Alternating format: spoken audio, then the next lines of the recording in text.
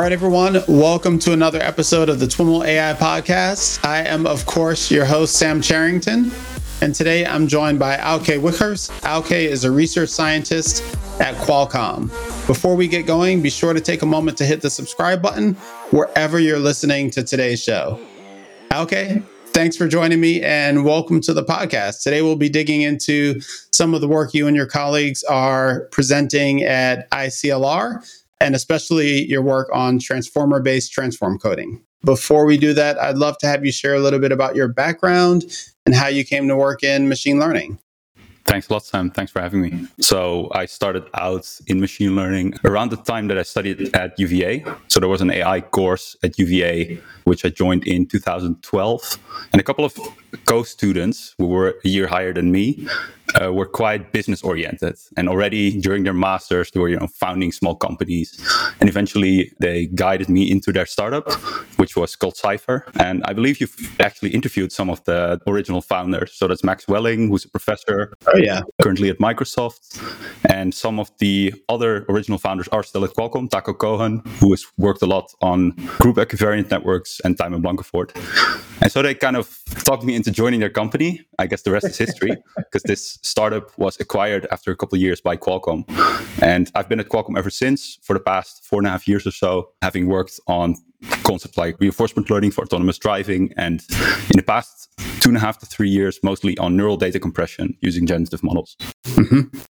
Well, let's dig into that topic. Talk a bit broadly about your research into the compression side of things, and we'll dig deeper. Sure. So I think neural data compression is relatively new. I think that the seminal works came out around 2016, 2017. But it's quite a beautiful application of generative modeling, because most likelihood models, in the end, what they give you is exactly what the name advertises, a likelihood for a data point. And information theory tells us that you can then compress that data point with a certain number of bits. And what these generative models can be used for, and that's how we were applying them, is to estimate likelihood of incoming data points. So you could imagine that's images or audio or video. And using entropy coding, then squeeze out any redundancy, where this likelihood model tells you exactly how many bits you're going to need in order to compress that data. So what we've done in the past couple of years is mainly do this, train big generative models in sort of likelihood modeling tasks, but of course with the end goal that we'll eventually use these in a practical setting. So whereas in typical generative models, you could imagine that big hierarchical VAEs, they train in a fully continuous way, the latent space is continuous. So a big difference in neural data compression is that eventually you have to quantize this. You have to move to integer representations instead of floating points in order to compress in a lossless way. So a large part of the work we've done in the last 3 years is training these big generative models with a quantized latent space. Whereas the general field of generative modeling, I would say, is mostly focused on continuous latent space models. Often when we're talking about quantization, it's the focus of the conversation is around efficiency and performance. In this case, we're talking about just the fundamental nature of how you're trying to use the output of the networks for communication. What's the interplay between the quantization from an efficiency perspective and the way you're using it in compression? Yeah, thanks for pointing it out. Actually, a good distinction. So in our case, the only thing we need to quantize in theory, as long as we don't deploy these networks, is the latent space. And the reason that we compress this is that this latent variable is actually the compressed representation of the data. So as soon as you want to transmit this to, let's say, different hardware, the only way you can do this in a truly lossless way is if this compressed representation is quantized because of things like floating point precision, for example. The quantization and efficiency angle comes into play when you think about deploying these generative codecs. So, of course, when we move to device, we would likely want these models to run in fixed point instead of in floating point. But most of the research that we've done so far, leading up to academic publications, for example, has been on floating point models, where the latent space is quantized. And then as we go to prototypes, where we deploy these to device, that's when we'll quantize the entire model. So the weights, the activations, and so on. Got it. And that's when efficiency becomes most important. Okay. So we've been talking broadly about neural compression thus far and your work in that area, but you've got a particular interest on the video side. Mm-hmm. Can you a little bit about how the work you've done extends to video? Sure. So video compression poses a couple of challenges. Image compression, for example, does not.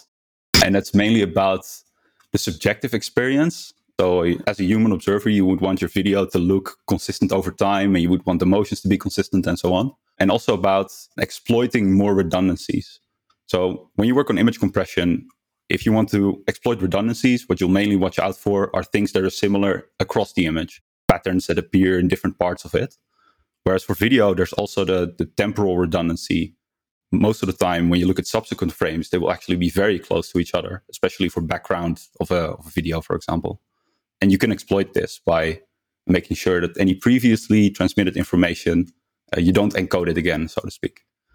The other part, so the subjective quality part, makes it a more challenging task, and I think more interesting, therefore, than image compression, as it's very noticeable if you have a codec that produces frames that are inconsistent over time. Meaning you're watching it and it's jerky and just visually unsettling. Yeah, exactly. Or speckle noise and those kind of things. Mm-hmm. So a lot of our research is aimed at exploiting this temporal redundancy, apart from concepts that we borrow from image compression, of course. And more recently, we've also started looking more into how to improve the perceptual quality when you're using this video codec.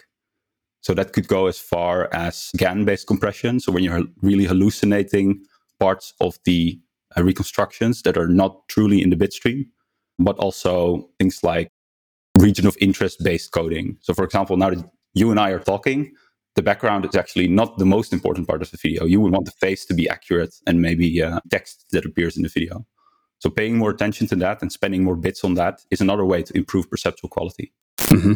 What's the relationship between the research you're doing on the neural compression side and the historical research that's done into compression pre-neural networks, right? We figured out a lot of these same things, right? The background's not moving. We don't have to spend as much bandwidth on that.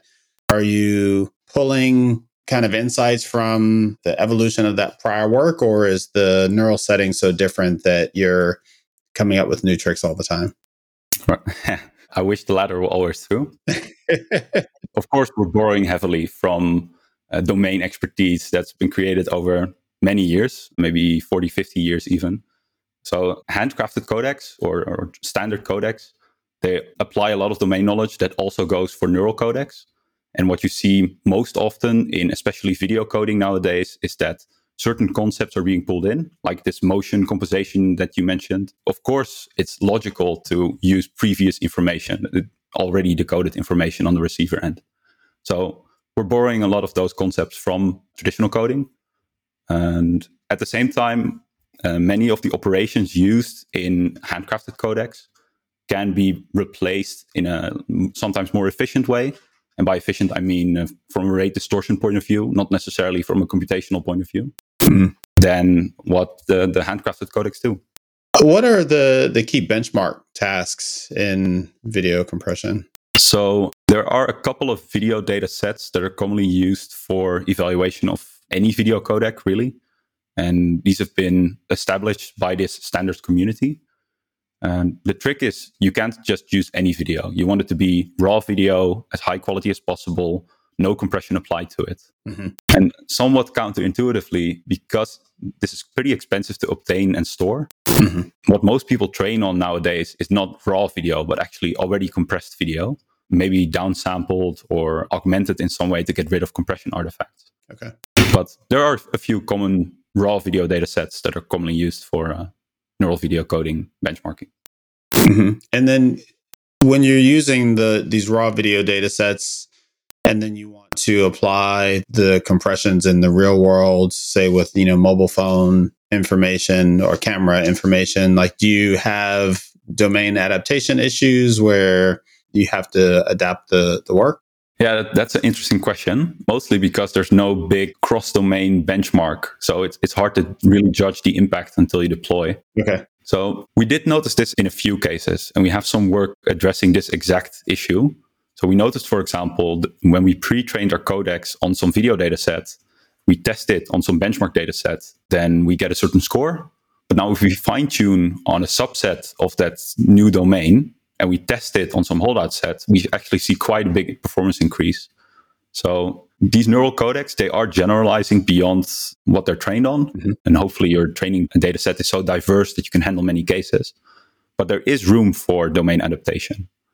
And one work of my colleague, Thies, is actually aimed at exactly this issue. So the solution that they come up with is to overfit on the data to compress and then transmit the parameter update, so the model update, along with the bit stream. So what you get is a sort of customized codec for every data point, where the starting point is some global model that hopefully generalizes to many data points. But by altering the model in just a tiny bit, you can gain quite a bit of rate distortion performance. Another question on the data set, given that a lot of the performance improvements that you're trying to achieve are perceptual, what's the evaluation process? How do you evaluate performance in that environment? Right. I think the best thing you can always do in perceptual quality evaluation is user studies. So actually having actual people look at two videos and then judge which one of these two is better by some criteria. And we have some tools to perform user studies. Of course, user studies are quite expensive. So what we typically use until that time are proxy metrics. So there are metrics developed by Netflix, for example, called VMAF, which measures perceptual quality based on some statistics that they observed in their own testing environment. There are many perceptual metrics that we borrow from the GAN literature, such as Frechet inception distance. So these are not perfect. They were actually not really intended for this use case. So Frechet inception distance, for example, uses an inception network pre-trained on ImageNet to extract some of its inputs. So it's not a perfect fit of video, but it's a decent proxy to gauge image quality before you finally do that expensive user study. Nice. So one of the big things that has been happening in this space broadly, computer vision, is the introduction of transformers. How's that impacted the work you're doing around compression? So there are actually a few works on transformer-based compression on images, and one of which, and is the one that we are talking about today, of course, the work by my colleagues Yang, Yinao, and Taco on transformer-based video compression. And I think the main intuition behind this work is that we know that these convolutions that we're using may not be the perfect building block or basic operator. And we've seen that a lot of the work improving image codecs is aimed at improving the likelihood model. So the model that you eventually use to compress these quantized latents by modeling the distribution. And not a lot of it was focused on changing the transform, as it's called. So the operation that takes the data and then transforms it into this compressed representation. And what Zhang and Yinao did and found out was that you can use some of these vision transformer building blocks in order to create a better transform. And somewhat counterintuitively, because a lot of the transformer and vision transformer models are actually computationally very expensive, they could do so with less computation than with the convolutional models that we've been using up until then. So when they noticed this, there was, of course, quite a nice insight. And we've been using these vision transformer-based building blocks in our transform architectures ever since. I don't think we've gone into much detail on the podcast about vision transformers, VIT and SWIN and things like that. Can you provide an overview of how the transformer architecture is being applied to vision-oriented tasks? Sure. I think the main intuition behind most modern vision transformers is to treat the image as a collection of patches in a sort of similar way that language transformers may treat language as a collection of sentences, words, tokens. So the typical pipeline is something along these lines. We have an image to encode, let's say, and we would extract patches from that image, embed these in a certain way, and then we just act as if these are the tokens that are being produced by language transformers as well. And we apply these transformer blocks on the resulting vision tokens. Of course, vision transformers were originally proposed for tasks like detection and classification, whereas we're using them in a compression setting. So I guess a big difference between how vision transformers were used in classification and detection and what we're doing is that eventually we have to also generate a dense reconstruction as opposed to a single classification. And so Can you talk a little bit more about the research that you mentioned with Taco and his co-author? Yeah, sure. So the key idea behind this is to use the SWIN transformer, which is a type of vision transformer that is more memory efficient than the originally proposed vision transformer. So the vision transformer, as it was proposed, it uses global self-attention, and therefore its memory usage scales quadratically with the size of the image. And now we, most of the time, are encoding pretty large images and video. So, of course, that doesn't really work well. What SWIN transformers propose is to instead use local windows in which you compute local self-attention and then aggregate these windows in a actually quite similar manner to how the early convolutional architectures aggregated information. So you start off with very small windows in which you aggregate almost pixel information. And then at higher levels of the hierarchy, you aggregate whatever came out of those smaller windows. So many inductive biases similar to the convolutional architectures.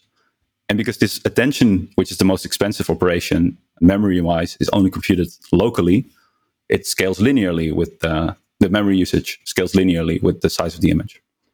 So Yang and Yinao figured this is a good fit for compression as well, since we often use very large image and video. And what they did was take a hyperprior architecture, which is one of the seminal image compression architectures, I think originally proposed by Google in 2018, and replace some of the operators, especially the convolution and transpose convolution, by their SWIN transformer equivalent, in order to see, by making a relatively simple change, can we show that these SWIN transformers are better suited for extracting information than convolutions are.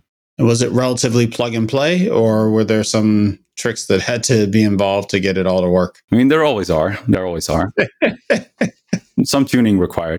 But what's nice is that the SWIN codec work was open source. And then this is work by Microsoft Research Asia. And so starting off actually was relatively simple. But yeah, it's largely take the hyperprior architecture and modify it, tune this well.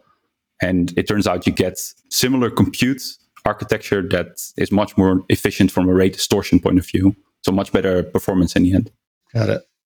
One of the key elements of the transformer-based transform coding paper is this idea of visualizing the effective receptive field. Can you talk a little bit about what that means and where it comes into play? Sure. So, of course, knowing that you can obtain better performance using these transformer blocks is not enough. We also want to know why this is so that we could potentially make use of it. So what Yang and Yinao did was visualize this effective receptive field. And how you could kind of view this is asking your network for a certain feature, what inputs do I need to change and in what way in order to maximize or minimize this feature. So you can just use the property that this network is fully differentiable and compute a gradient with respect to the input image. And so what they found was that for these convolutional models, if you look at their use across different compression tasks, the effective receptive field size was largely the same. So it was something like 30 by 30 pixels influence a local feature. But if they look at the results, the same results for the SWIN transformer-based models, they noticed that in contrast, for tasks where the model only has to look at a single image, the effective receptive field was very small, indicating that you only need a bit of local information in order to compress efficiently. But when they applied it to a task where two images needed to be compared, so a motion estimation task for this motion compensation that we talked about for video, they noticed that the effective receptive field was much larger. And this makes sense from an intuitive point of view, because if you want to determine how across two frames a certain motion appears, you would want to look at a lot of context. You wouldn't want to look just at a very tiny area. So this kind of hints that these SWIN models are able to better determine how much information they should take into account from a local area in order to make their decisions. When I hear the description of the effective receptive field, it makes me think a little bit about ideas like LIME, where you're kind of creating some perturbations in the input and you're trying to see how they flow throughout a network. Is it a similar idea? It sounds sort of similar. Yeah, I think one major application, but that really is a blast from the past, is this deep dream style image generation, where you're kind of asking your network, okay, how should I change this input in order to make it resemble a dog or a cat or some concept? But of course, similar techniques have been used in many different settings since. There was also some work in this paper that looked at the kind of characterizing the latent space. Can you talk a little bit about what that showed? Mm-hmm. So Yang and Yinao performed a couple of analyses, and some of which were aimed at seeing how these SWINT compression models utilize the latent space and whether they utilize it in a better way than the convolutional counterparts. And one of the ways in which you can show this is by looking at how many bits are being transmitted through every latent channel. So the latent space has a certain number of channels, and it also has some spatial dimensions. And for each channel, you can count how many bits are going to be spent in order to transmit the information in this channel. And when you order these channels by the number of bits, you can kind of construct a progressive decoding scheme. You only transmit the first channel, you get some of the key information, maybe you get the shapes right. Then you transmit the second channel, you get some of the details right. And so on. Turned out that these SWINT models were able to distribute the information more evenly than their convolutional counterparts. So for progressive decoding style schemes, this is potentially interesting because it means that you can opt to, for example, just transmit the first half. And you're guaranteed to get some information across. But it's also interesting in case of imperfect channels. So if some information is lost, let's say, could you resample these channels, or could you still decode something that looks like what you meant to decode? And so they have some experiments in the paper as well, where they mask certain parts of the latent channels and show that the SWINT transformer is more robust to this than the convolutional compression models, resulting in cleaner reconstructions, even if some of the information is missing. It's occurring to me that as you've been using the word channel here, I've been thinking of channels like in an image sense, like color channels and things like that. Mm-hmm. But you're not necessarily using it in that sense. I guess it's similar if you look at input images as a tensor. Yeah, sorry. For me, whenever I think of images, I always see four-dimensional tensors, batch, channel, height, width. Yep. And for this latent space, it's actually quite similar. There's also a batch dimension, a channel dimension. Oh, is it? And in this case, it happens to be a large number of channels because we choose it to be. But from a tensor perspective, it's the same thing. Okay. But they don't necessarily correlate to a particular physical property like a color or something like that. They don't, no. Yeah. What we hope is that these transforms, the learned encoder and decoder, that they're able to map to some space where all of these redundancies are being squeezed out. But we have no idea what that space means inherently. We can visualize it, and there actually are some visualizations in the paper as well, where you can see some correlation to the original input and some spatial patterns appearing and so on. But there are no physical properties that you can tie it to now. It sounds like it's not quite as clean as some of the early work looking at layers of CNNs and seeing the textures, shapes deep, and then textures and things like that. Yeah, I think for some channels, you can trace it back to some properties, but there's no guarantee. And what we've seen is that it sometimes is highly dependent on the input image as well. So when you pass an image to it and you see some response, and then you think, hey, great, I found one that corresponds to grass. And then the next image goes through it, it also responds, and it's not a grass image. So sadly, we can't really tie it to any one property now. Got it. And so this work, to what extent does this work then kind of fit into some of the other things that you're doing? Like we alluded to some of the work on kind of intra-frame for video, and there's some other stuff that you've done that we haven't talked about, P-frame and B-frame codecs. And like, is the transformer base a new foundation piece that you then can kind of plug in all the other things that you're doing for video compression around? Yeah, I would say so. I think our team is working on many directions simultaneously, and that hopefully are complementary. So, like you mentioned, we have some work on different schemes for neural codecs. And this work really is aimed at replacing some foundational building block for any codec. So what Yang and Yinao did was not apply this just to image compression, but also did some feasibility studies that showed that it held promise in the video setting. And in this case, it was only aimed at, how do you call it? Not streaming, but real-time video. So in low delay setting, it's referred to in the compression setting. But there's no reason that this could not scale to the streaming use case as well. And what are some of the future directions that you're looking at in terms of building on top of this? So I think, like you mentioned, scaling it to some of these other codecs that we've been building, codecs that are well suited for the streaming case, for example, seeing whether we can reduce computational complexity further. And as you may know, we've been demoing some of our earlier codecs throughout the past year. And of course, it's interesting to consider whether we can actually make a feasible prototype out of this, something that would be runnable on device. Mm-hmm.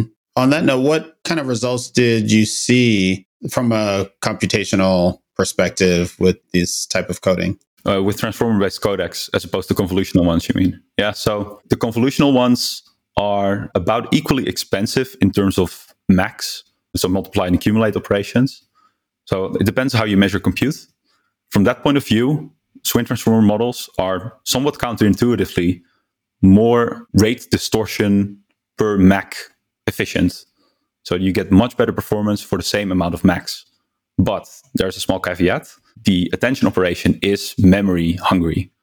And because of the softmax operation, even these Swin transformers, which only compute the attention in this local window, they're still a big hit to the total memory.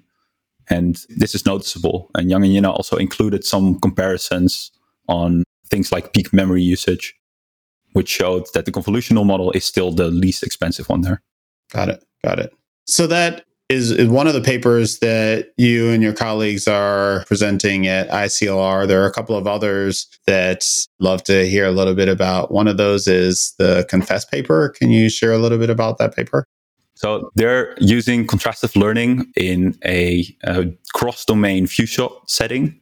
So what this means is, for example, you were to train a model on ImageNet, and you want to use this in a setting where X-rays are being used. So it really is a big jump from domain to domain. And the method they devised sort of combines 3 steps in order to facilitate this domain shift and enable it. They do use self-supervised pre-training in order to create a certain set of features. Then they use a feature selection scheme where they sort of train a mask that is fit for a particular target domain. And they perform fine-tuning at the end. And it turns out that this 3-step procedure, of which the self-supervised pre-training is probably the most important one, you can easily transfer from domain to domain without overfitting on the very few test samples that you may have from the new target domain. So this is especially important when you think about use cases like personalization. Let's say you've trained a big model on a huge data set for many different users, and now you want to apply this to just your use case. Then this few-shot learning becomes all the more important, likely because your data is expensive to obtain. And how is self-supervision built into this? So the first step of this process is mainly about learning a good representation. And so contrastive methods have generally been used in vision in order to build a certain set of features that could be used for many different tasks. So for many semi-supervised settings, for example, it turns out that self-supervised pre-training on large unlabeled data sets are a great way to kickstart the actually quite difficult semi-supervised process. So it's kind of a way to use large unlabeled data sets through self-supervision, so that you don't have to go through the motion of obtaining this expensive labeled data set beforehand. Mm-hmm. Another paper we wanted to talk a little bit about is the steerable CNNs paper. What does that mean? What's a steerable CNN?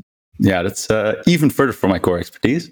So I would say the best way to introduce it is to talk about these group equivariant nets that you've probably talked about with Taco Cohen some time ago. Mm-hmm. So normal convolutional models, they're equivariant to translations. So that means you shift the input, the output of the operator shifts with it. And what group equivariant nets are generally aiming to do is be equivariant to different symmetry groups as well. Not just translation, but for example, also reflection, flipping. I mean, you've talked to Taco about this. Mm-hmm. So steerable CNNs are one of the most general ways to accomplish this. Okay. And what my colleague Gabriella has done in this work is a theoretical analysis of the space of these steerable filters and kind of come up with the parameterization for the space. What this will do is if you're interested in building a network that's equivariant to some certain symmetry group, let's say one that's solely aimed at reflections and 90-degree rotations, then what you would have to do before Gabriella's work is kind of work out an architecture and a method that could allow you to satisfy the constraints of that symmetry group. But using their work, you sort of have a general, almost automatic procedure for deriving the steerable filters. And what's nice about it is that the code is open source. So anyone could use this and kind of kickstart building a steerable CNN for their symmetry group of interest. Got it. So you have a particular type of symmetry that is expressed in your problem that you want to exploit. And previously, you'd have to kind of handcraft a method for taking advantage of that. And it doesn't sound like it's a general mechanism, but rather a procedure that you would follow that leads to a mechanism that works for your specific use case. Is that the right way to think about it? Yeah, I think so. Yeah, like you mentioned, most of the works on steerable CNNs so far have attacked a specific group. So, for example, working on globes, when you think about things like weather data, of course, they're not actually 2D. They operate on around the globe, around the Earth. Right. And so it's desirable to be equivariant across that sort of space as well. And so what's previously been done is you kind of handcraft for this specific use case a set of steerable filters. Awesome. Well, I'd love to have you share a little bit about your kind of what you're most excited about looking forward in the field that you're focused on, the neural compression and neural video compression. What's exciting that you see down the pike? Sure. I think one direction that I'm particularly excited about is the whole perceptual quality direction. So I really believe that this is where neural codecs shine. Not just GAN-based codecs, but really any codec that's aimed at improving perceptual quality. But for example, with the advent of diffusion models, a different type, diffusion probabilistic models, a different type of generative model, again, very good at generating high perceptual quality details, but not exactly straightforward for using in a compression setting. We know that neural networks are able to generate these sort of plausible details, and trying to make use of that and trying to exploit that is something that I'm particularly excited by. And at the same time, I'm also excited about bringing down the compute and actually making practical codecs, things that you or I could run on a mobile phone and watch videos with, because that really moves it from the academic setting to the tangible setting. When you talk about the increasing the perceptual quality and incorporating different pieces like GANs, is it more often that you're kind of taking elements of these different types of models and building them into one kind of end-to-end train thing? Or are there other cases where you've got kind of higher level components that you're bringing together into more of a system type of an approach to solving the problem? There sure are hybrid approaches. I think the most elegant way is always this end-to-end approach, where you have an encoder that's a network, you have a prior model that's also a network, and the decoder is a network. And there's some, I think, really well-made work from the Google Perception Group, for example, on an end-to-end image codec, which I believe they call high-fidelity generative image compression. And in this case, the decoder is a conditional GAN mapping from this latent space to image space. Okay. But the encoder is a network and the prior is a network as well. And you can train this entire thing end to end by mixing a few loss functions. I think it's quite an elegant way, but it's not the only way. And there definitely is something to be gained from also looking at domain expertise, in particular when you think about bringing down complexity and making sure that you don't need a huge neural network in order to kind of rebuild or learn what other people have already figured out for you. Right. Are there clear lines from kind of performance and efficiency perspective? In other words, like, is end-to-end always more computationally intense, more efficient, or does it depend on the specific set of, architecture and implementation? That's a good question. I think it's hard to predict where this will go. I mean, at the moment, most of these end-to-end architectures, they are computationally fairly expensive because they're kind of replacing many components that make use of inductive biases.